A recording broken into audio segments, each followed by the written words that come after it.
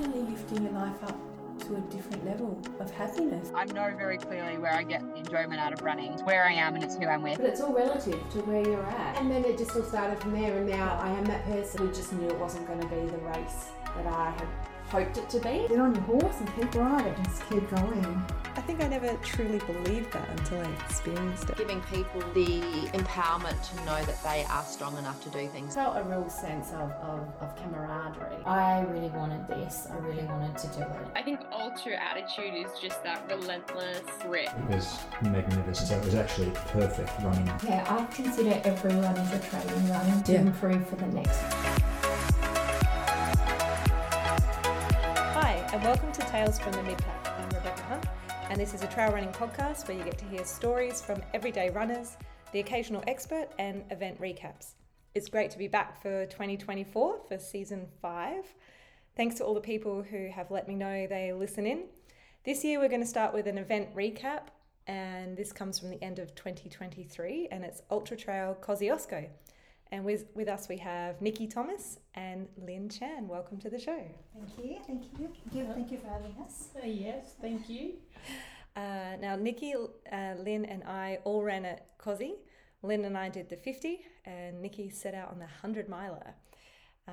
But before we get into all of that, we'll ask our usual 2 questions to get to know the runners a bit first. So when did you both start running and what got you into this crazy sport?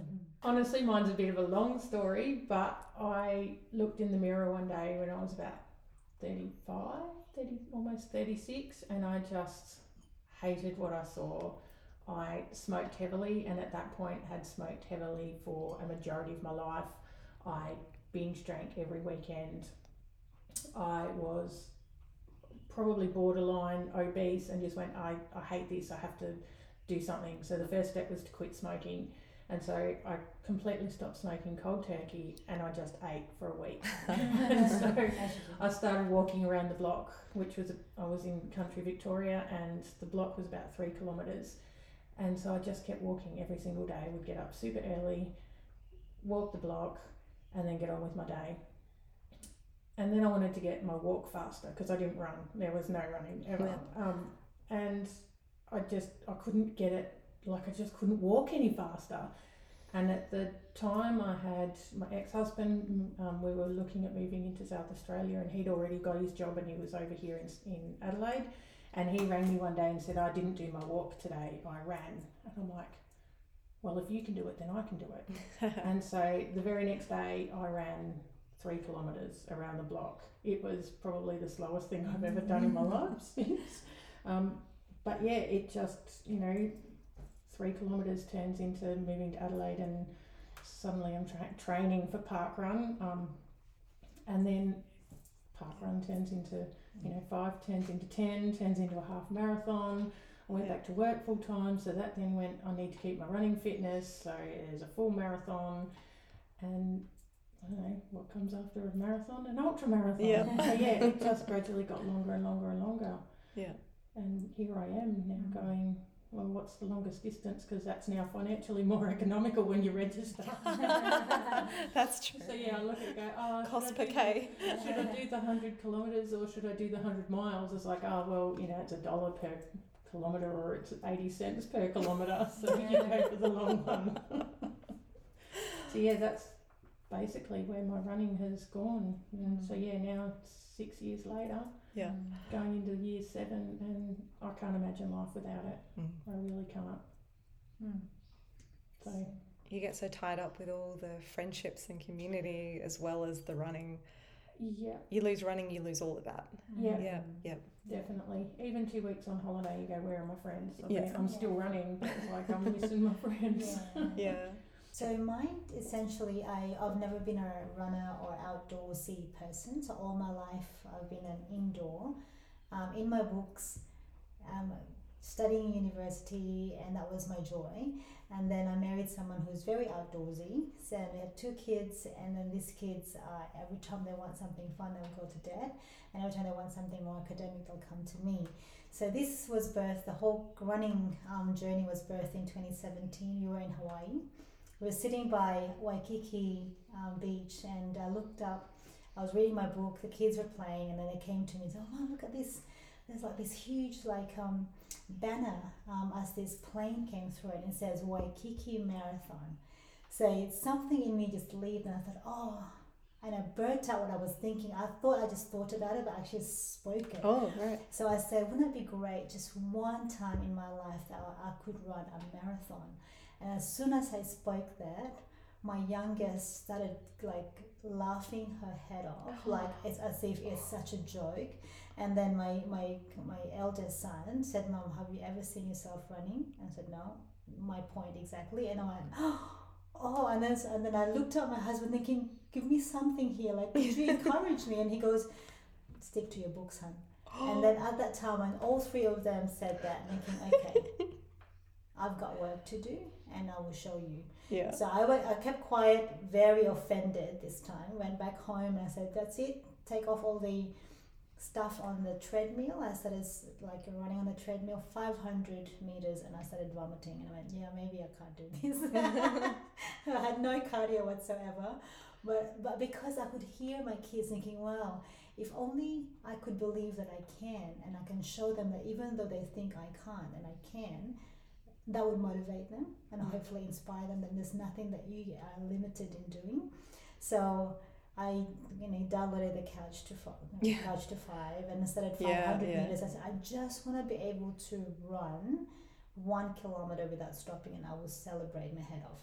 I could, after a week, I could run 1 kilometer, 7 to 8 minute pace, and I just like, I was like, this is such an achievement. And then I looked up and I saw one of my friends, Denise, she was posting photos of parkrun. Because it says parkrun, I was a bit daunted, thinking, no, I can't run, but it says parkrun. Yes. So then I texted her, saying, "Hey, do you run 5 kilometers?" She said, "No, then you can run walk." Thinking, really? I can run walk parkrun, so you don't have to run all the way. So no. So then took me a month. I registered. It took me a month to get to parkrun. I could run the whole 3 kilometers this time. This is now a month later. And then walk the rest. Yeah. And then from parkrun, I started like, oh, this is amazing. We would run for like 40 minutes or whatever the time, and then we would coffee for 2 hours. Yes, so good. It's such a gateway drug. It is. And so then we have this circle of friends that are just park runners, and I was the first one to say, well, why don't we do something bigger than ourselves, like 10Ks? Oh, no, we can't. No, I think we can. If we can run 5Ks all the way, we can run 10Ks, right? And so, from 10Ks, I was the first one to sign in. That everyone signed in after a week, the year after that, and then half marathons, and then marathons, and then my first ultra in 2019, and now in 3 weeks' time, facing my biggest run ever, 100 kilometers in Tarawera. So how did your kids respond when you did that first marathon? Yeah, so I said to them, I said, I'd like to do my first half marathon in Adelaide. There was an Adelaide marathon, and they said, "Mum, we'll be there for you." So they saw me train because I wasn't home. I was running, and they saw me that I was very particular with my training, and I'm a bit of a checklist ticker. Yeah. So I would tick every time I would do the 5 or 10 or intervals. And my wall in my room is like spreadsheets, and then I said, "Wow, all these ticks, yeah, I love it." And then I said, then I put the whole big red that says race day, my very first half marathon, and then my son Sean said, "Mom, I'll be there. I want to be there for you." And so as my daughter, "I want to cheer you on, Mom." And they were like, "Are you definitely doing this? Like, this is 21. That's a long way. 21 kilometers." Okay, yeah, I know. It's I'm so scared. And they were hugging me. "It's gonna be okay, Mom." Thinking, I'm so scared. But I did the half marathon, and they were like, "Wow, Mom, this is amazing." And so then my daughter did a little thing at school, like my mom's my hero, and did all these like she did a little. I guess what I did and how I did it, and then in fact I was one of her projects at school last year for year 11, and how to continue to run without being injured. Nice. Yeah, and what to do to not get injured. Yeah, so that was good. That was her project. So yeah, so they're very supportive now, and very, very proud. So Yeah. That's so lovely. What else is there in your life other than running? Because it takes up a lot of it. What do you fit running around? Honestly, I work full time. I've just started a new job on Monday as procurement business partner, and 4 kids. Like that's enough. Yeah. That's a lot. 4 school-age kids are just crazy. Yeah. And there's everything, like there's your cross training is always fun. Like we're hiking, we're riding bikes, we're swimming, we're doing strength work, we're, taking kids to triathlon events. We're down at West Lakes on Friday for the kids to do their triathlon events. So there's and volunteering. Like honestly, between kids, work and running, that's all there is in life. What more do we need? That's right. Yeah. Occasionally there's boating and water skiing. Yeah. Nice. Yeah. We have 2 kids, but they're all fairly older now, so 22, turning 22 and 17 years old. So both driving, so I don't have to drive any of them, which is really, really, really good. And 1 more year before I finish school fees, then we can do runcations more. Hey. and more rego to pay. So anyway, I work full time. I'm a nurse practitioner in cardiology in Callan, and I belong to a church in our local community. So we do a lot of volunteer work as well. And apart from that, Saturday is Parkrun Day. That's where our socials. And then Mondays are Mawson Lakes Monday nights, so that's another social event where we all come together, run 10 kilometers, and then have an hour of coffee, sometimes wine. Wednesdays intervals. I belong to Northern District Athletics Club. Yep.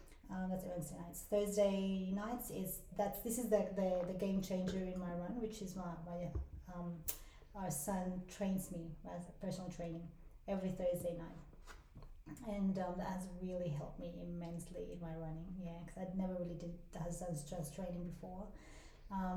Fridays usually a rest day or date nights with hubby, and then weekends are long runs. Yeah. Park runs. Yeah. In church. That's it. Yeah. It's a full on week. It is such a community sport though. Like you go, running's just solo.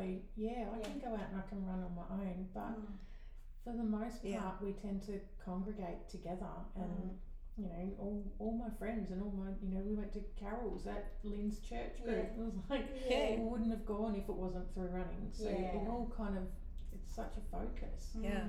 So what drew you to do Ultra Trail Kosciuszko? Just quietly. There actually wasn't an appeal for Kosciuszko. There is an appeal for UTMB.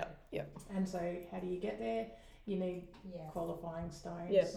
And the only sort of reachable events to get such stones are Kosciuszko, UTA, which at the time when I decided that I wanted to do UTMB was just after they'd run UTA last year.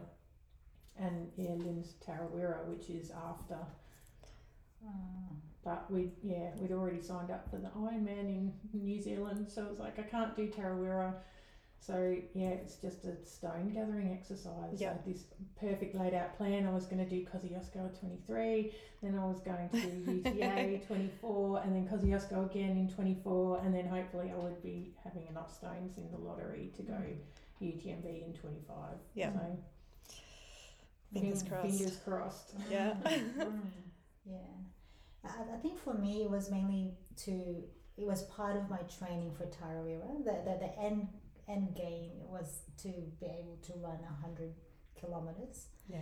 And it has daunted me all through the whole, since I've started running. People, when they've said that they've done 100 kilometers or a miler, it blows my mind. I could never do that. There was no way I want to do that. In fact, I had this secret thing that if I even going to entertain the thought of doing 100 kilometers, I'd like to be able to do at least 50. Yeah. So at least 10 50s. Yeah. So 10 ultras, oh my between goodness. 50 to 70. Before I even say maybe I could do 100, because I really doubted myself that I could. So Kosciuszko would have been my 10th ultra. And also at the same time I was training for Tarawera, given that it will be my 10th ultra. And at the same time I was so conscious that the possibility of getting injured, because it's only 8 weeks to Tarawera. And so I've then diverted my mind to that. You know what? One of our running buddies, Drayton Stewart, he wanted to PB his 50 kilometers, and I said, well, what if I pace you? And that way I don't have to go going home with my pace. And if I pace you to your PB, then at least I feel like we can do this together, and I can help you through the whole thing. So I'm like Nicki. I was just collecting points. Yes.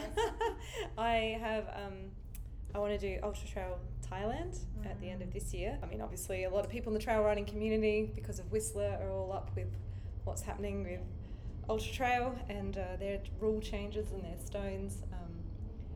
To do this event, I had to qualify. Even just to do a 50k, I would have had to qualify. So I got my points, I put it on the system, I'm allowed to go. Woo-hoo. Yay! So I've decided to do the 100k. So kind of like we have two of us that didn't really choose this event, which is funny because it ended up being such a nice event. Like it's not until once you've kind of chosen it, you start looking at the website and the photos and people's recaps from the year before and what's different, what's not different, and it really is a nice event to run. Yeah. Now obviously we've got 250s and 100 miler here, so our lead ups are going to look vastly different. Particularly yours is you're in the build up to 100. But what did you do to get ready for Kosci? I'm probably a bit of an anomaly. So I'd done, or I had the goal of doing the SA 550s for 2023, and so the general training for that would have been enough. Basically, the last one being the Heisen would have been my last long run. Could have just sort of maintained from there.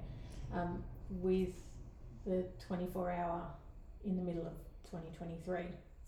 Unfortunately, I did far too many events and I pushed it too far, and so at the end of Federation, which is August, I ended up with this niggle plantar fasciitis in my foot. So I ended up not doing Heisen at all. I sacrificed Heisen basically because I wanted to let that heal and manage that to make Kosciuszko obviously the be all. Because coming in uninjured is more important than coming in with those Ks. So really my lead up to Kosci was not fantastic. It was a majority of we just want to cross the finish line as in the best shape that we can. So there was an awful lot of skipped runs just because my foot would flare up, and so it was probably more injury management than anything else, and which is new to me. I'd never had such a issue prior to that. That sucks. So there's, I have Jackson as my coach. He's fantastic. He managed everything. Like he would, how's your foot feeling? Okay, with that in mind, here's your week of running. Yeah. And it was just sort of week by week for probably, was that 6 to 8 weeks leading up to Kosci. So it wasn't ideal to begin with. No. But we kind of just crossed our fingers and hoped we made it through. And you did a lot of long hikes to kind of replace some of that. Yeah. A lot more walking, which ultimately is a brilliant strategy. And obviously Kosciuszko being 100 miles is a lot of walking. There's an awful lot of steep elevation. So that kind of ability to get up the hills at a slower pace certainly helped, but unfortunately wasn't enough. No. Yeah, so my training for Kosci essentially is part of the training for Tarawera. Yeah, Kosci itself was training. Correct, yeah, so I've made sure that the 8th week, where part of the peak weeks would be Kosciuszko week, and then I taper a little bit towards that just to get my body ready. So, and one of the training, what we incorporate into the training is to complete the V5 series. Yes. So we did all the 10 courses, so the 5 shorts and 5 long. So that was actually one of the best way to prepare my body for all the elevations as well, all the downhills and all the distances. So I've still got one to do. That has really helped. So we're now going to round 2 now. Yeah. So that was leading up to Kosci, and now we're up to, we've got 5 more to go for the second round of V5 series. Yeah. So, So I kind of didn't train I guess, because I was just ticking a box Yeah. and I just needed the points and I just needed to cross the finish line within cutoff. That was And it. you did, yeah. So, I mean, I'd had my biggest year ever, my biggest event ever, and that was my fifth 50 for the year. So I did my own 550s. So I just maintained the training I had, just kept running, but nothing specific. Yeah. Did you have any worries going into it? Obviously, you had your foot. Yes, I had my foot. Yeah. Honestly, I had so many worries going into it. Honestly, that last sort of 10 days before race day were awful. I didn't sleep well, I didn't eat well, I was so low on energy. Were you tapering?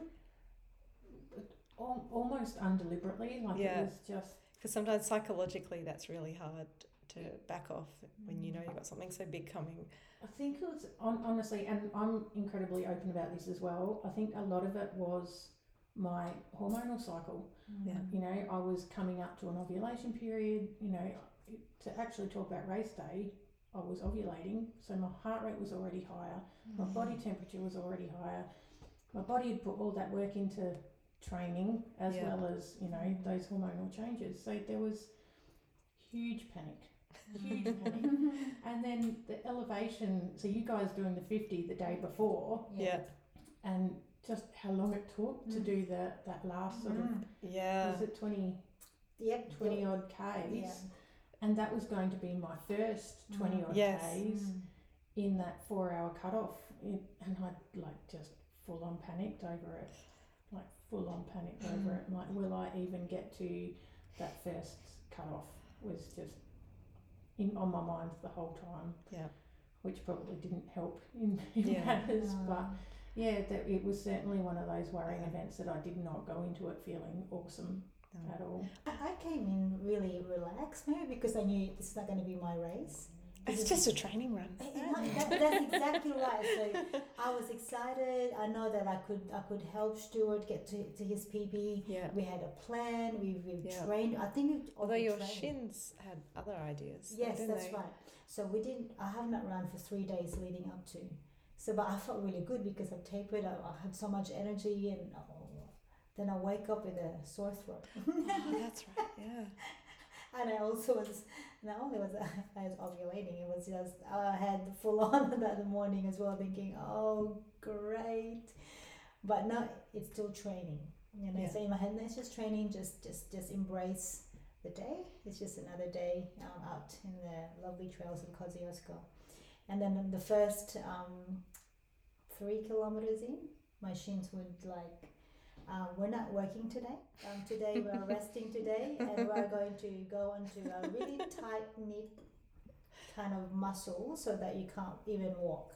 It was so tight. I'm thinking, what is this? And I guess because now I'm learning about all this, I think Kosciuszko was a learning time for me, learning how to hydrate, learning how to make sure I at least run 3 kilometers before the day. Learning to my nutrition and pacing and all that. So the rest were okay, apart from the fact that I should have probably done some walking or running prior to the day.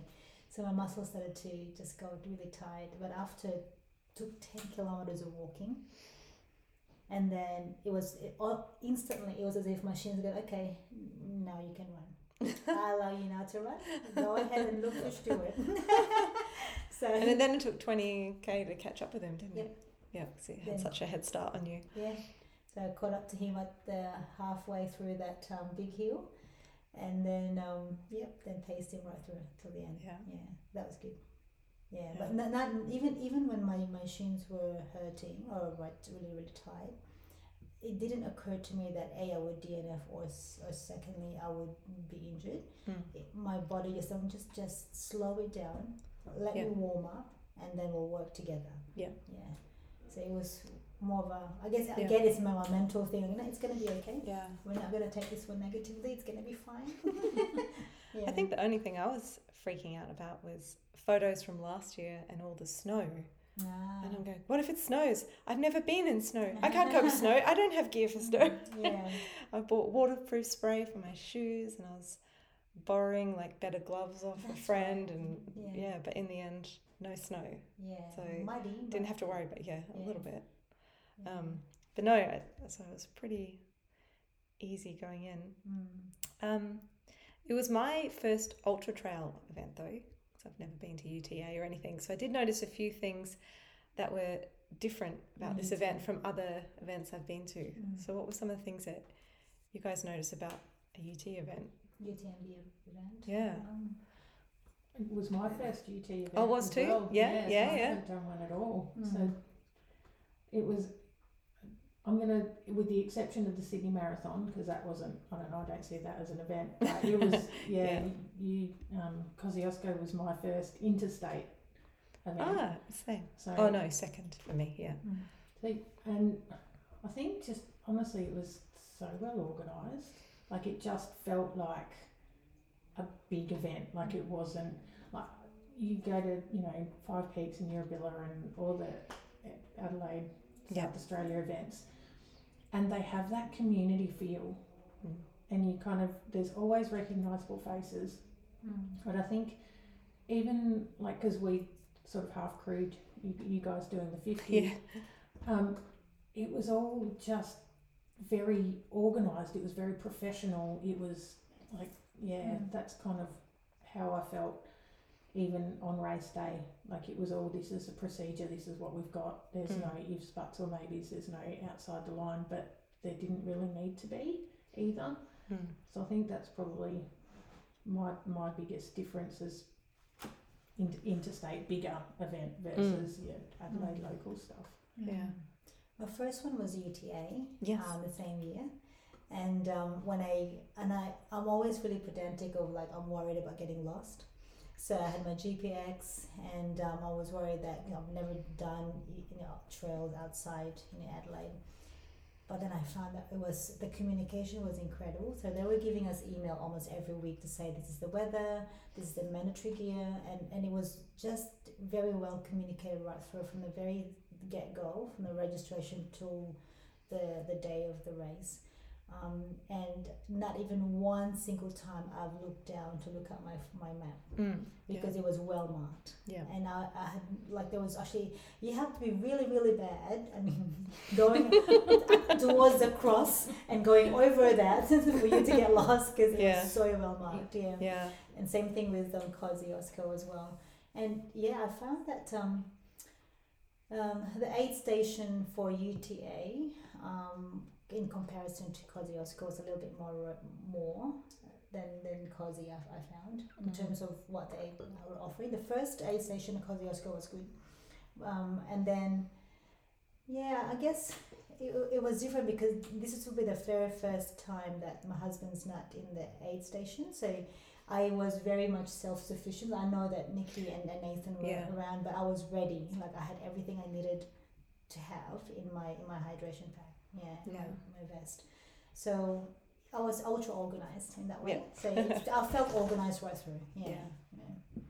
Even from check-in, there's all these massive professional signs, and it's all these. It's just so structured and set up. The number of people in it. A big regret at check-in was not having sun cream for the queue. Yeah. Like because it was quite warm. It was hot and sunny, and it was so long.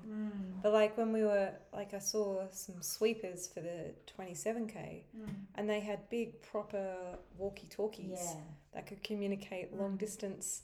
And I'm just going, oh, this is awesome. Everything, was just so professional and organised. I felt like I almost missed that first aid station.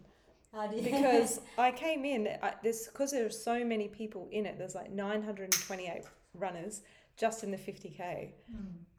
And so there's all these crowds of people at convenient pockets waving handmade signs and cheering that I kind of was running past them and then went, oh, hang on, this is the aid station.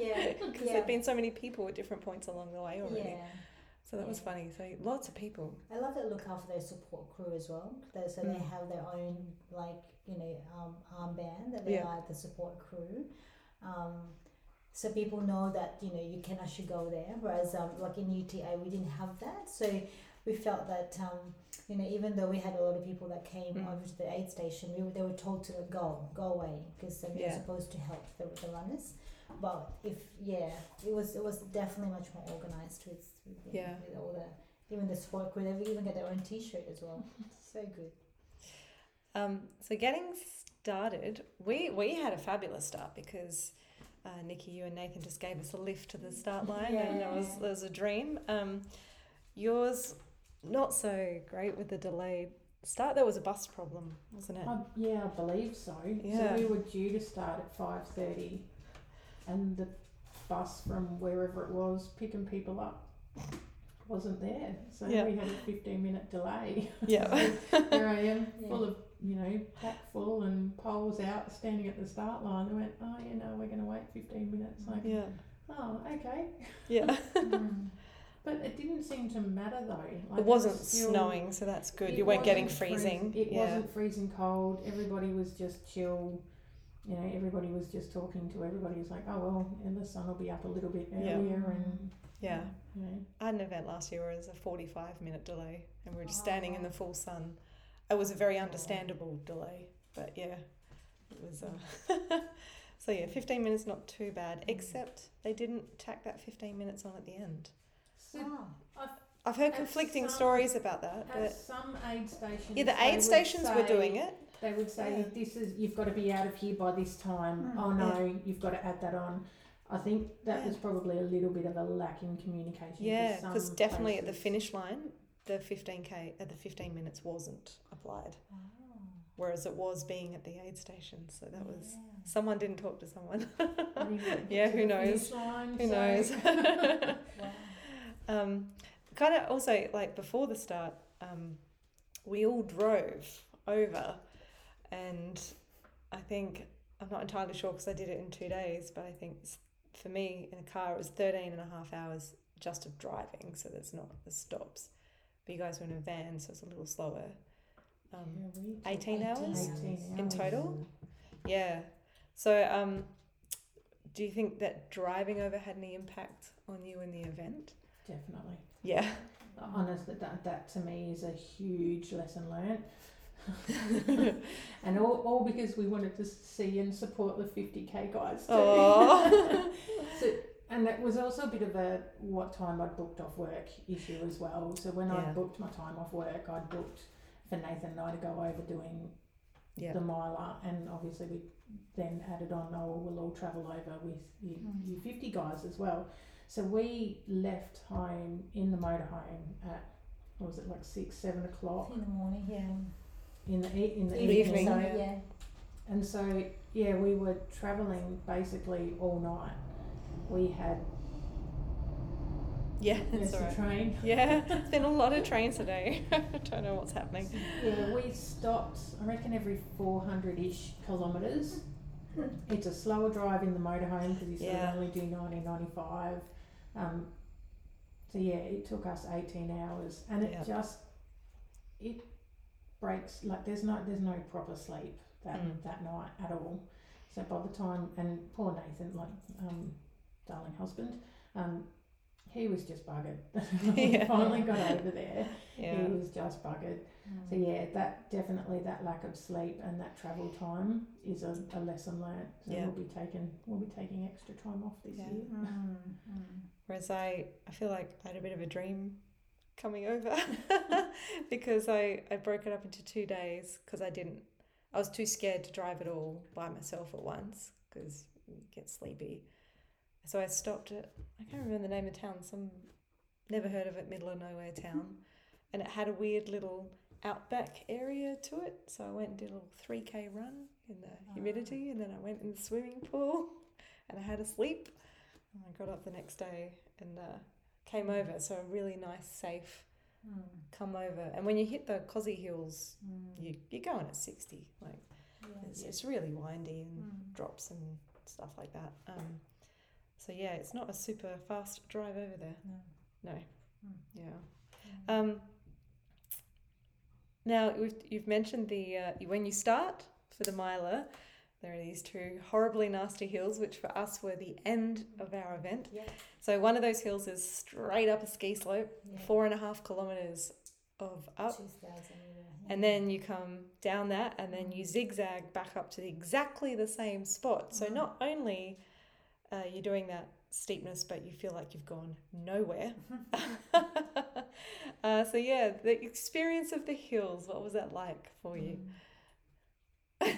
I think the worst thing that I possibly could have done was taken the chairlift up to that aid station Really? the day before. Yeah. Nathan took video of me on the chairlift, so even going up gave me anxiety. And then I don't know, even just that recognition that you're climbing that steepness, like it's just, you It's know, relentless. Yeah. and it is a climb. It's you can't run that, you can't walk like that. Even the front of the pack leaders, I'm sure they hiked it. It was just horrific. Yeah. And there's just no end to it. There's no.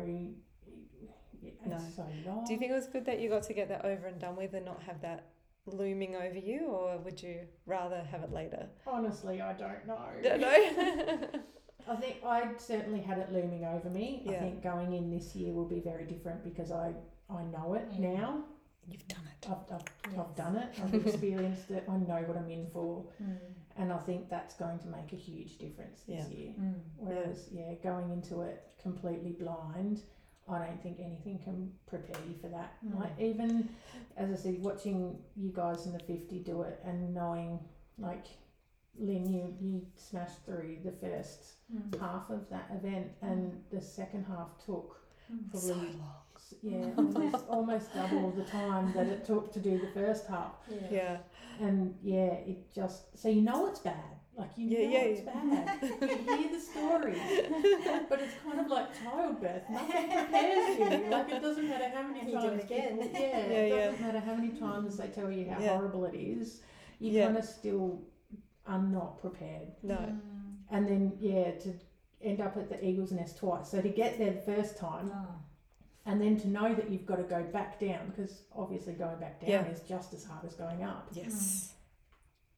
And like, I was pushing cutoff in the first 20 kilometres. I'm like, Which is not a pleasant feeling. No, it's not. It's not at all. Yeah. And I got to the Eagle's Nest the second time.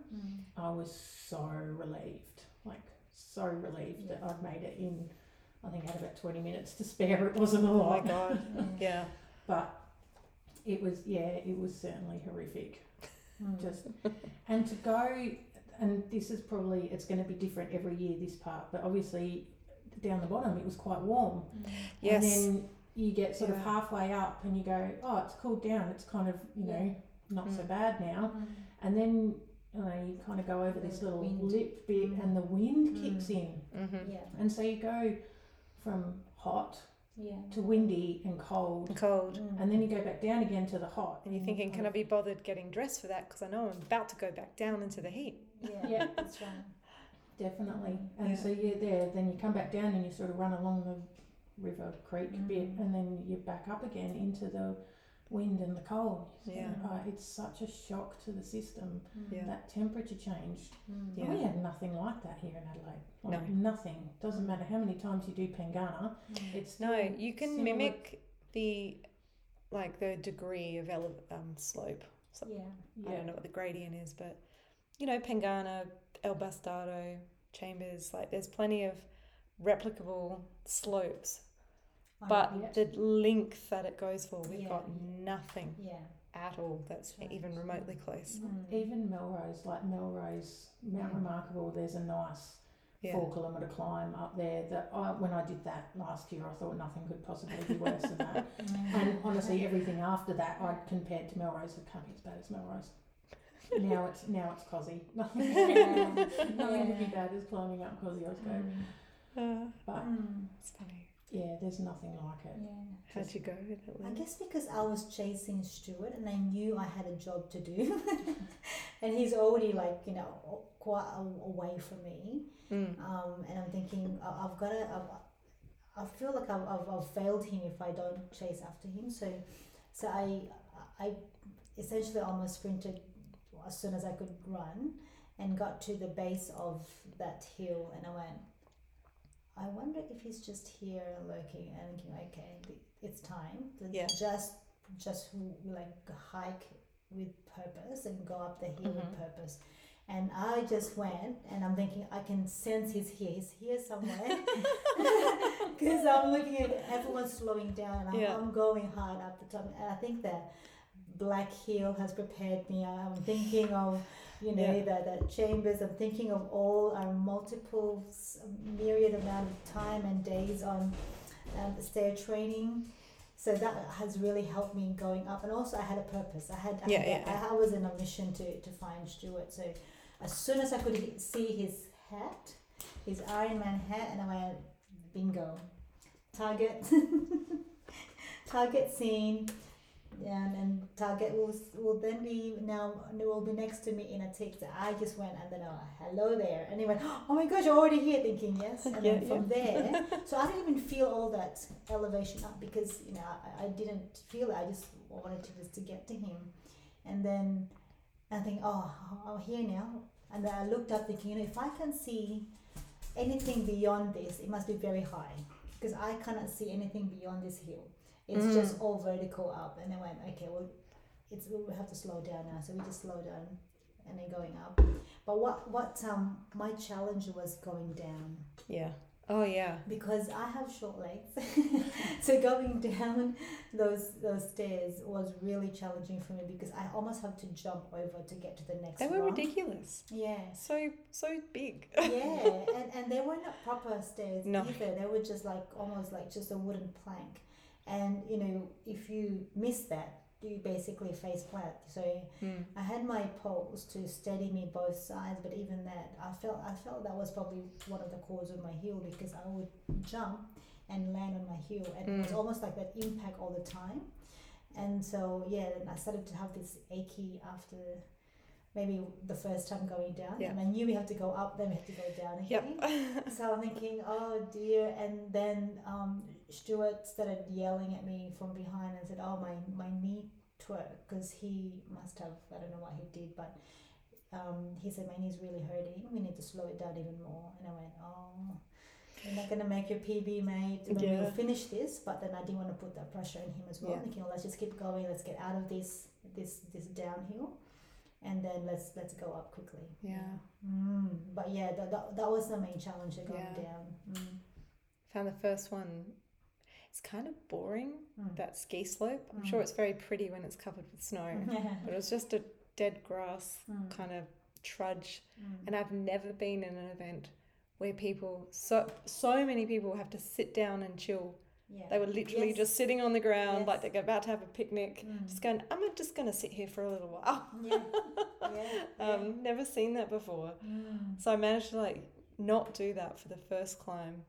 And the second climb, which is a zigzag, there was a lot of, I'm just going to look at the view while I stretch out my chest. So I did the second, but lots of people sitting on the second climb. And I've been looking forward to the downhill. I had no idea it was horrible steps.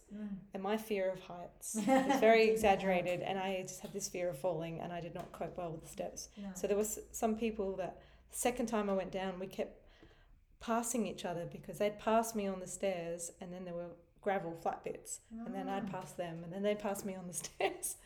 I hate them so much.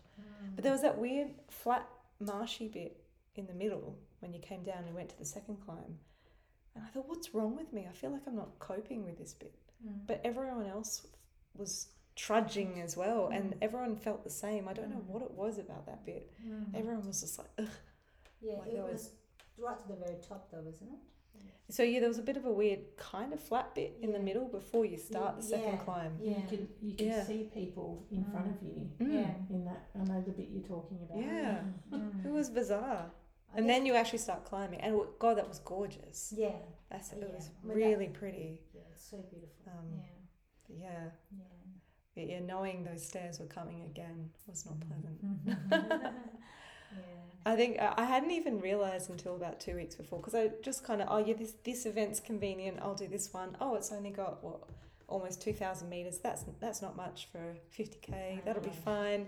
It wasn't until 2 weeks before that I went, oh my god, all of that is in the end. Yeah, that's right. I felt like a bit of an idiot. Oh well, whoops. You got your stones, that's the main thing. You qualified.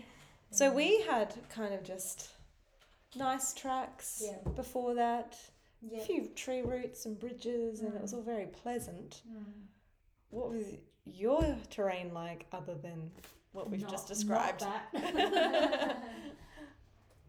So I think you guys finished and were talking about the lovely track that was, tree roots and some bridges, and because that's the end of your course. That would have been the end of mine. So when at the start line, I'm like, I just need to make it to there, and it's going to be super pretty and super cruisy by then. Yeah. I didn't make it to there. No. So my track was incredibly different. So the 100k and the miler, once you'd done those two horrific climbs, we then went up to the summit of Kosciuszko, which you guys don't get to do. No, we don't. It's a pity. Yeah. But basically from the Eagle's Nest, which is the top of those hills, there is 4.5 kilometres of, they call it cheese grater path that goes. I don't Google photos. Yes, and especially injuries that oh my god. Yeah, no. It's called cheese grater for a reason. Yeah, so that 4.5 kilometres was so pretty. Like nice. I'm honestly so grateful that it was a compulsory walk zone. Yeah. So we actually had to take a photo of the time, like the clock at the start of that session, and show it to a marshal at the end of that section before we're allowed to continue. Yeah, because of the horrific injuries you can get if you run. And even just walking with poles, I stumbled. So it was just sort of the toe of your trail shoe kind of gets caught on these if you're not concentrating lifting your feet properly. So I can imagine if you're running, you're going to do some very nasty stuff. But the photos of that path are just sensational. Like if you take out the actual cheese grater part, you look at the surrounds and the trip up that hill, and you're looking at the clear water that is just stunning. Yeah, I saw people drinking out of streams, which I've never seen before in an event. I was like, oh, you can't do that, says the Adelaidean in me. Like, oh, actually, maybe you can. It's snow. It's just beautiful. Yeah. So we had that 4.5 kilometre compulsory walk section, but that kind of cheese grater was kind of dotted all through the first 80 kilometres. So that first, I can't remember a flat bit, to be honest. So obviously I pulled out after doing 118 and there were no flat bits. Like I know you went through a bit where it's like hill down into like mud, down into mud. Like it was just that wet. Part, from what I heard later, broke a lot of people. Plus a torrential rain. About that. That's actually my next question. Weather. It was all very, very wet. But like just beautiful. Like it was so technical. It was beautiful. Like it's everything that you want in a trail run. If you're after a challenging trail run that's beautiful, that's exactly what it was. And it changed. Every 10 kilometres you were up a hill and then you were down a hill. And I think because of the weather changes as well, through those mountains, it was just stunning. We got to see how quickly the weather changed. There were some locals there that went, because I'm like, there wasn't any rain or storm forecast. They went, oh yeah, this is normal. So the locals were used to this. It just went from a beautiful day to oh my goodness, I think we're about to have a thunderstorm. And there were out of nowhere. That power station aid station. I left, the sun was out, the sky was blue. Almost left without my jacket. Saw your raincoat. We're like, run after you. You chased after me and gave me your raincoat. Because there's a 200 metre kind of help exclusion zone. Correct, yes. And I wasn't sure how strict they were going to be, so I've got to get to her before 200 metres. Thank goodness. I think you were like 201, but still incredibly grateful. Because after that, boom. Oh my goodness. There's lots of people posted videos. There's a very active Facebook group. So if you're doing Cosy, find the Facebook group. They talk to each other all the time, but people posted videos where they had hopped into cars. Now, some of these are people working the event, so they were allowed to just hop in the cars. They didn't go anywhere, just to provide shelter in case of lightning, because it was that bad at one point. That power station. So beautiful weather when I left. Yeah. 1.5 kilometres I got up that hill. Yeah. And it just started to rain. I'm like, oh, okay, it's starting to rain. I pull my jacket on. Within 5 minutes, it was thundery and torrential. And it just did not I let remember up at all. when you left, and then I could see the clouds turning like literally grey. And then I looked at Rebecca and thinking, this is not looking good. Thank God that you have got your your rainwater. And that jacket. that was the aid station. We had someone come in hypothermic. That's right. And the next minute it was just sidewards of rain, other part of the rain, and then thunderstorms. And I went, how quickly has this changed? And then I was worried because you didn't change from your... No, I had my shorts on. I wore shorts the entire time. And my jacket just came on, or it came off, and it came on, and it came off. But your jacket didn't actually cover you completely. It only covered you halfway, so your rain was still going through. There's lesson number 2 about weather and environment. Make sure with a very, very full pack, your rain jacket covers everything. Yes. Because, I had probably two buttons over my bust that would not do up. So I could have it done up under my chin, and basically my bust was open, and then around my stomach and my waist it was closed again. Yeah. But to be honest, I don't think it would have made much difference because it was just bucketing And then, down. so this was mid-afternoonish, and then the early hours of the morning, you got hail. So you got another storm. So the other way around. Oh, did I do it? Yeah, we had...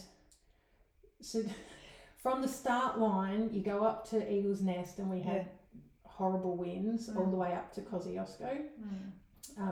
The peak of Kosci was horrific winds. We'll get into my snot rocket later. Then from Kosciuszko, we went into, is it Charlotte's Pass is the next aid station? Yeah. So that was like hail and sideways rain. Which I think it had eased off by the time we got there. So, by the time I got into the next aid station, that hail had eased off, but it still just stung the side of your face, and it stung the side of your legs. Then you head down the hills, and it all cleared up, and I got sunburnt on the backs of my calves, and it was roasting and humid. And then up into the power station, aid station, where it was beautiful when I left. Around that loop, you kind of go back up the hill where we got thunderstorms, and I counted the thunder. You know how you hear it, you see it, you count seconds. They were like 3-4 seconds between, and I remember thinking, if I DNF over being struck by lightning, I'll never get down this hill. Like, no one would know I'm here. I would be devastated. And to come back down to the power station, I was drenched, and it was still bucketing down with rain. And then leave the power station, and it's dry. Like I took my jacket off, I reckon 2 kilometres after leaving the power station. Oh my God! Yeah. 12 hours. And by that stage, it was night time. So I remember just walking in the dark and going, "Oh, my top's dry." I've got my jacket around my waist and my top's dry. That's really odd. And then to do all that sort of technical, to the last time that I saw you and Nathan, so the last spot that I could have crew, leaving there was okay until I got just before the trout farm aid station. So at the trout farm you can't have crew, for those listening. Plan for that. And leaving, it just started to rain leaving the trout farm, and it was again lightning and thunder, not quite as close this time, but you could see it in the distance. Torrential rain again, and you just go, what? Like, surely this can't be happening again. The jacket's back on and the hood's back on. It's just one step in front of the other, doesn't matter how wet you are. To do that, and then all of a sudden it's gone, and the sun's up, and it's hot again. You just can't predict it. Yeah. So in the 50, like I said before, there were 928 runners. So 882 finished. So like I've done it, I think I did 2 ultras this year that were under 8 hours, but this one I was only just under 10. So we're saying it's really, really tough. But that's only a 5% DNF rate on that one. So it's tough, but totally doable. Yeah. The 100 miler, in comparison, there was where did I write it? I wrote the DNF rate. It was 40-something% DNF rate on the 100 miler, which is huge. Like if you look at the last, I don't know, Sally McRae, really famous, the last 200 miler she did, that only had a 30% DNF rate. Like this is a huge DNF rate in this event. Because I don't even think they had it that high the year before. Oh no, I found it here. Was it? Yeah, there was 160 finishes, 70 DNF. So it's a 44% DNF rate if you're not counting the 18 runners who did not start for whatever reason. That's incredible. That's actually really high, you know. So 50 hard, doable, 100 miler, bloody tough. Beyond what is normal. I wonder if in comparison to UTA 100 miler as well. It'd be good to actually look because the UTA also adds maybe higher in terms of elevation. Or whether or not it's all across the 100 and 50 rather than in that. Actually, something I didn't mention about the hills. When I got to the top of that first hill, I thought, because it was so steep and for so long, I thought I had just had weird posture and I kind of crushed my sternum. And because I couldn't breathe properly, like I just felt really tight in my chest. And someone at the aid station went, that'll be the altitude. I'm like, what? I hadn't even thought. And I'm like, how high are we? 2,000 meters. I'm like, okay. And then I thought, I'll find out when I go down. And when I went down, it went away. And when I came back up, it came back. Not as bad, but it came back. And when I went down, it went away. And later I Googled that. And apparently from at minimum 1,800, if you're susceptible, and I'm like, oh God, okay, so I'm soft for altitude, you can start to get the effect of altitude. So there's that as well in the event. We should keep in mind, like, while Nicki's doing all this suffering, Lynn has just woken up fresh the next morning. She's travelled 2 hours to Queen Beanne and gone, here's my letter Q for my parkrun alphabeteer. I now have the full alphabet. Congratulations. Yay. Now we're going out for donuts. Meantime, I'm like, I can't be bothered getting up. I'm going to have a warm bath with bath salts. And then I'll head out. Yes, I don't think I'll be travelling to a runcation with you guys. Depends on what mileage rush you're doing. It actually was really lovely being with the group. It was. It was the carb load the night before and all that stuff and crewing each other, and it's very collegial and sweet. I liked it a lot. Yes. So we joined in, Nicki. So was that aid station the Charlotte's Pass? And was that the one where you're having to deal with the snot rocket? Yes. Yes. So that's where we met you. The snot rocket entertains everybody. So, and this is part of my conditions discussion, is that the wind at the summit of Kosci was so strong. And I don't know if everybody knows what a snot rocket is, but bush hanky, you're blowing your nose just out into the never. This is something I have not mastered. It takes some work. And generally I have mastered it. I do it all the time, do it on my bike, do it almost like I'm a nose runner all the time. What I've never done before is snot rocketed into unpredictable wind that has landed in my eye. Smack bang in my right eye. And I could not get it out. Like my hands were just wet and I'd kind of washed and wiped and I'd got my water out. And it basically left me half blind in my right eye. So the next, I don't know, what was it, 20, almost 20 Ks, wouldn't be that long, 16 Ks to Charlotte's Pass. I kind of did what I could to try and get it out. You know, you rub your eye and you try and do your own little washout. Just could not it was just blind. So then that aid station, we had the medics out with the eye wash and the saline solution, and it would not. That was it. I was half blind in my right eye, and it just did not go away. I'm like, and the medics were like, "Are you sure it's just snot? Like, are you sure it's not grit? Are you sure it's not?" But yeah, I'm guessing that the snot would probably come out, and it was just an impact to my eye. Yeah. And it completely messed with my depth perception. So every step that I took from that moment, I had to really concentrate on where I was putting my foot. Yeah.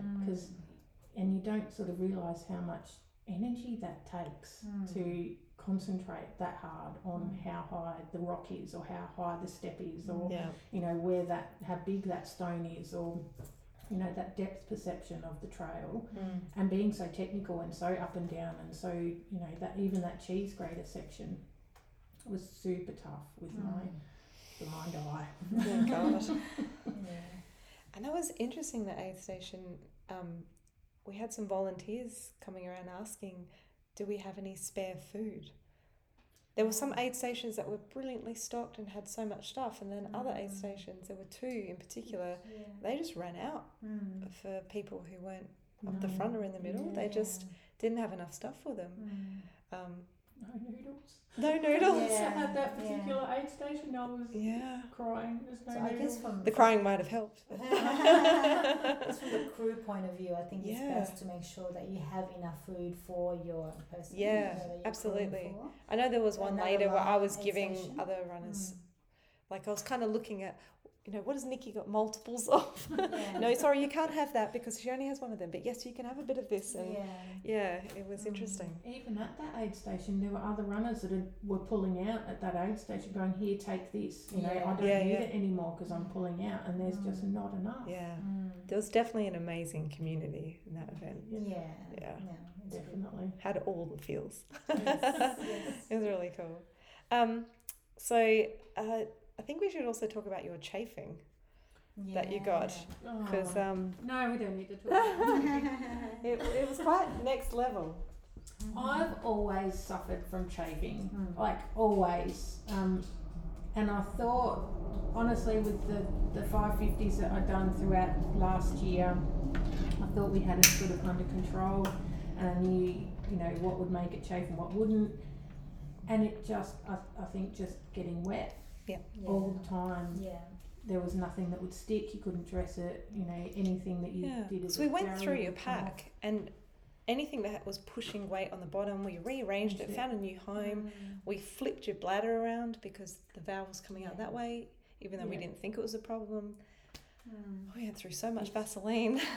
And I think was that the hydration vest? Even though the bladder is on the other side, I think it was just the movement and the moisture, constant moisture rubbing onto your bare skin, moving around. There was a point where I'd pulled my rain jacket off, and I'd actually tucked it. So rather than just tying it around my waist, I'd tucked the back of my jacket under my vest and over the top, and then pulled like the sleeves of my jacket through the underarms of my vest, just so that it kind of had that slippery barrier. Because it was so wet all the time, like nothing, there was no other barrier that would kind of help. Because even if it wasn't wet, when it's really, really warm, then you're sweating. So it's always wet. I was wet constantly. Like just, if it wasn't rain, it was sweat. It was, it was just one of those horrific. Was that the worst chafe you've ever had? Because I thought I've seen I reckon I've had worse chafe. Because that was pretty bad. Because when you said, have a look at, you were really worried, and I'm thinking, I am pretty sure I have seen worse than this in Nicki.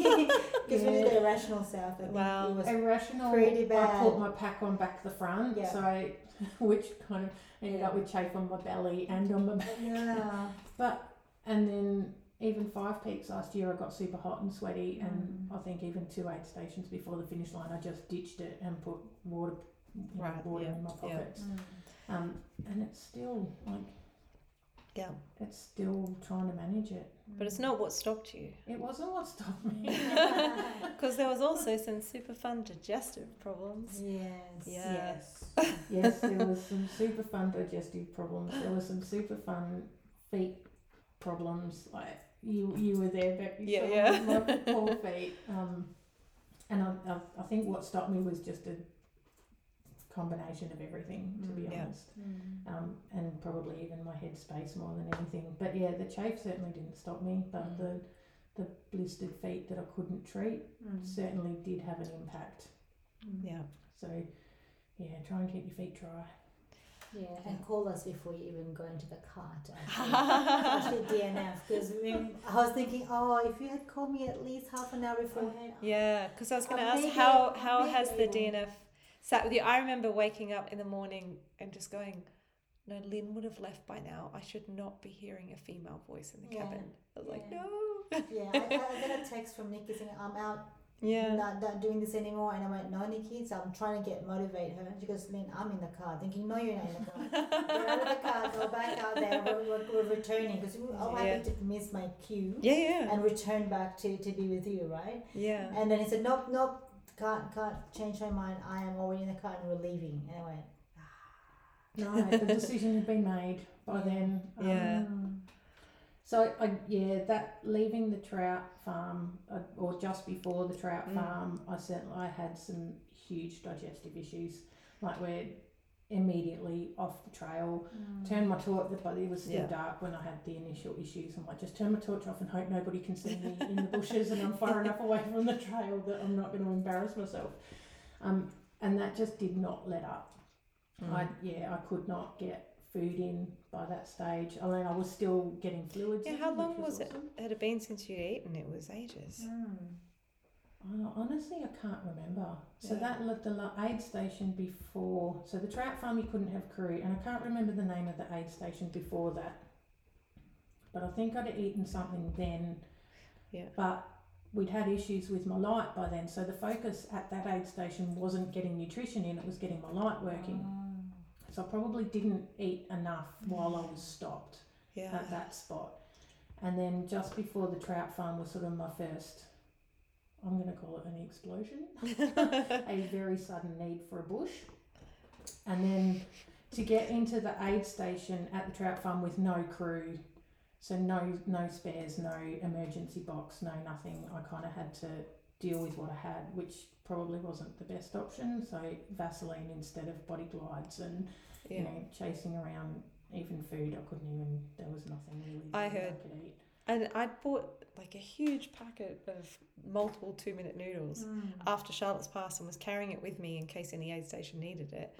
And the one that did was the one we couldn't go to. Yeah, there was almost nothing there. And so leaving that, and there was a lot of people and a big road section.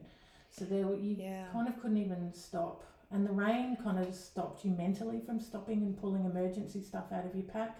So in hindsight, I probably should have stopped, taken my pack off, taken my emergency nutrition out and used that. But of course it was raining, it was wet and it was dark, and you know, the brain doesn't quite work that well after almost 24 hours. So that whole section was not great. I'd lost my energy. I couldn't run at all. Like I walked that entire section. And by the time I'd gotten to the next aid station where I could have crew, I was so weak. I could not stomach anything. I'd pulled potatoes out and just could not get them down. And I think the benefit of having liquids, I could get liquids down, and that kind of got me to that aid station. And I had 10 minutes in that aid station before cut off. And like, that was full panic. So it's like, get in whatever we can possibly get in, restock whatever we can restock. There was another look at my blisters on my feet, like, oh no, I can't do anything about the blisters on my feet, and they severely slowed me down by then. So leaving that, was it what do they call it, Patterson's? Oh, I'm terrible with names.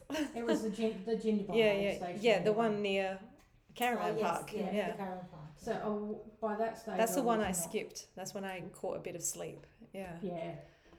So Nathan had seen me there, and he was headed back to the Caravan Park from there. And coming out of that aid station, with the stomach issues, the lack of food, the blisters that I could not treat, like we couldn't even see them. Like my feet were so wet and so wrinkly. Yes. You could not. It wasn't even until they see. calmed down after that we were able to see them properly. Yeah. It was awful, and that put my mind in the wrong spot. Like I couldn't move as fast as I wanted to. I couldn't move fast enough to hit the finish line in time for cut off. Yeah. And so that whole mindset, why am I doing this now? I'm gonna, if you know, I could keep going for another 5-6 hours maybe, or I might make the next cut off spot, but I'm gonna do myself damage and not hit the finish line anyway because I can't move fast enough. And so I called it. I called Nathan and I said, I can't do it. I need you to come and pick me up. The road's just over there. My bed is just over there. Like my bed was 3 kilometres That's away. probably a big tease as well. That was a big tease. Literally your bed was just there at that from the aid station. Already ran past it once and I had to run past it again. And that messes with your mind. Like that whole, I'm going to run past my bed. I'm going to go back to the next aid station where I don't have crew or food. Yeah. And then I'm also not going to make the finish line in time. And so I rang Nathan. I said, I'm done. I've got to pull out. I can't. Like this is, I'm just going to injure myself to not finish. And he went, are you sure? Do you want me to like just walk to the caravan park and I'll meet you? I was like, I can't make it that far. Like I just can't make it. You're going to have to get in the car and come and get me. He's like, oh, do you want me to walk with you for a bit? I said, that's not going to make it. That's not going to make a difference. No, just come and get me. I'm done. And he went, you know, you're not going to get your UTMB stones. And that was what made me cry. I know. And by the end of the conversation, I'm like, now I need the bathroom. And so the other caravan park, I wandered through the caravan park trying to find the toilet, waiting for Nathan to get the car there at the same time. And that was when I messaged Lynn and said, I'm done, I can't do it. By the time he responded, I was already in the car. But I think, and in hindsight, I go, I should have just walked that 3 kilometres. I should have, I should have not looked at the finish line and just broken it up. That's what I do the whole time. You break it up into little bits. You know, I should have just the next aid station. I should have said, yes, Nathan, come walk with me, because I didn't have... It's such a pity that we can't get to the aid station because it makes a huge difference knowing that your people are there. So you get to there. And then they lift your spirits and they warm you and they do all kinds of things for you and you feel it's possible. Yes. From the aid station to the next is only 12 kilometres. It felt like ultra such maths. a long time. So if you say it's only 12 k's, Nicki. But I couldn't get that in my head. Because you were seeing the finish line. I need 50 kilometres in, what was it, 11 hours or something, and I was walking at a 14-minute pace. I'm like, there's no way I can do 50 kilometres in 10 and a half hours. But from what I heard later, that section, like I said, just crushed everyone. It was... And people picked up... That section was an out and back. So you had this very, very tight single trail that had people coming in the opposite direction. And so you were constantly trying to find footing outside of while getting a light in your face and losing your night vision. Yeah, it was not fun. Banjo, Patterson, aid station. Yeah, so that was... Jindabyne's where we were in the caravan park, and then sort of I reckon it was 3 kilometres around the lake to the other caravan park and the Banjo Patterson aid station. So running past bed. Yeah. So in terms of recovery, obviously Lynn just got up and went and ran a park run, so she's fine. And I sprinted after Nicki with her raincoat, so I was fine. But how did your recovery go from this? Honestly, a lot better than I thought it was going to be. Okay. So it was really just a week off. Okay. And a bit of blister treatment at the end. Certainly the drive back where you just sit and do nothing for 2 days was brilliant. I remember you wanted to get clean and then you're like, oh, I don't think I could stand in a shower. So we ran your bath. And what did I call it? Oh yeah, I've used this phrase with my kids so much since then. Strategic eyes. I said, because I was helping you with that, I was like, it's all right, Nicki, I've got strategic eyes. And she goes, oh my God, I don't even care at this point. No, the 200 miler and you know what, even giving birth to 4 children, all dignity is gone. That's really funny. So you had a bath, a nice warm bath. And honestly, that's a good tip for chafe. So if you're chafed and you don't want to get undressed with that running hot water into the shower, just kind of slide into the shower, into the bath, and get undressed from there. Yeah. It makes it so much less screamy. But then also, you know, my next event is an Ironman, which is predominantly cycling and swimming. So it was like, okay, I know I can do a run of that triathlon. So I just cross training, it's just bike and swimming as sort of recovery, which is a brilliant way to do it. Yeah. Then the English teacher in me, who felt like this was a story, I felt like the story was unfinished because waiting for your aid stations, we'd seen so many people come through over and over again. So I went back out to crew people and it was phenomenal. That's where I really saw those last few aid stations, like the community spirit. There were so many big like crews supporting their runners, and a lot of them, they don't run themselves. They just think this is ridiculous and crazy, but they're just there to support their person. You know, it's their work colleague or their mate from high school, and the crews were amazing. So yeah, just hopping along. The end was really cruel. You come out of these trees and I was like, oh, there's the finish line. But no, you must keep going in the direction you're going, out and around to the track that we popped out in the trees on. And then you come back down and then around to the finish line. At least you don't have to go up to Eagle's Nest again. No, you don't. You see that hill and go, they'll be soul crushing that one. And a proper big chute with the bell that you have to ring, and it was all same as the check-in, all very structured and well run, and big beer steins at the cafe there and chops. My heart sinks. It's all right, I've got 2024. There's a few of us like became friends along the way, like got to know each other, and there was a woman whose partner was doing the 100 miler, so they came to Adelaide late December. And so I took them for a day out and around because they'd never been, but we just became friends at the aid stations. Just helping these people out. It was really interesting how many people had crew, like I said, who weren't runners. And so I felt like I had to kind of slide in sometimes with a bit of tough love or a bit of an opinion. Yeah, pop it about a blister, because the other people around them were going, God, I don't know. It's hard work. Crewing, honestly. What Nathan is the most amazing crew. I could not imagine doing any of it without him. He was. Just, if you've got the right crew, they know what you need, 100%. They know what you want, they can almost read your mind just by looking at you. It's just... And your boxes were incredible.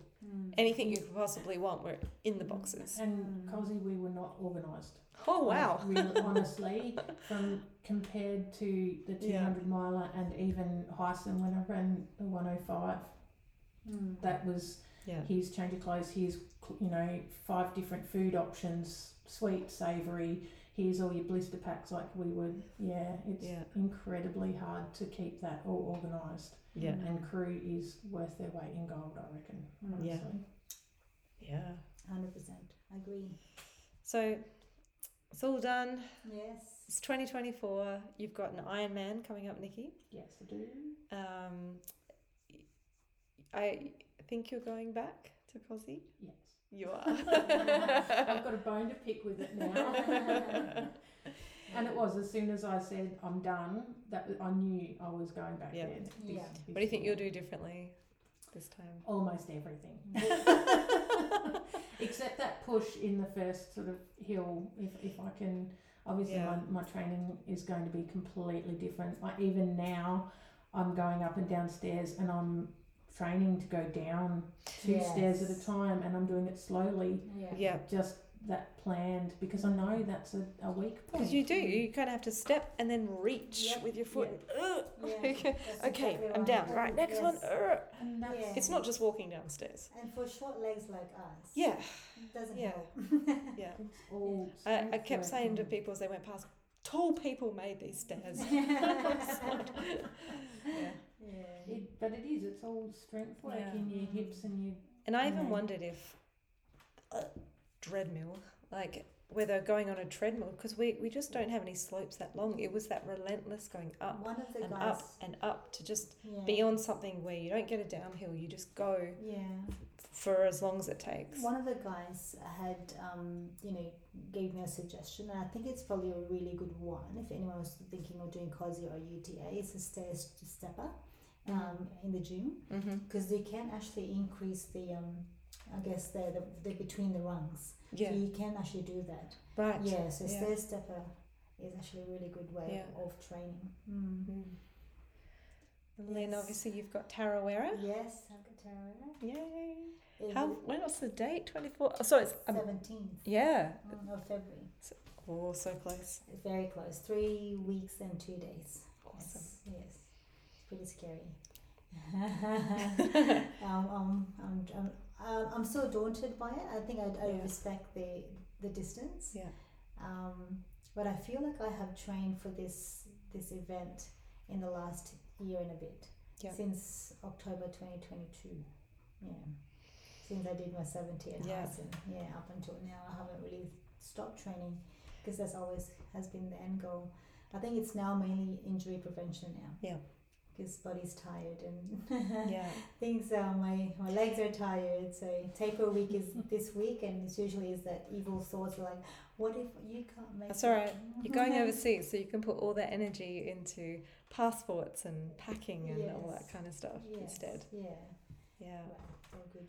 And I've got Thailand, so I'm mainly freaking out about temperature and humidity. So I've been Googling and emailing places like the plunge pool, going, excuse me, you know your 4 different temperature pools, can I just sit in the 40-degree one?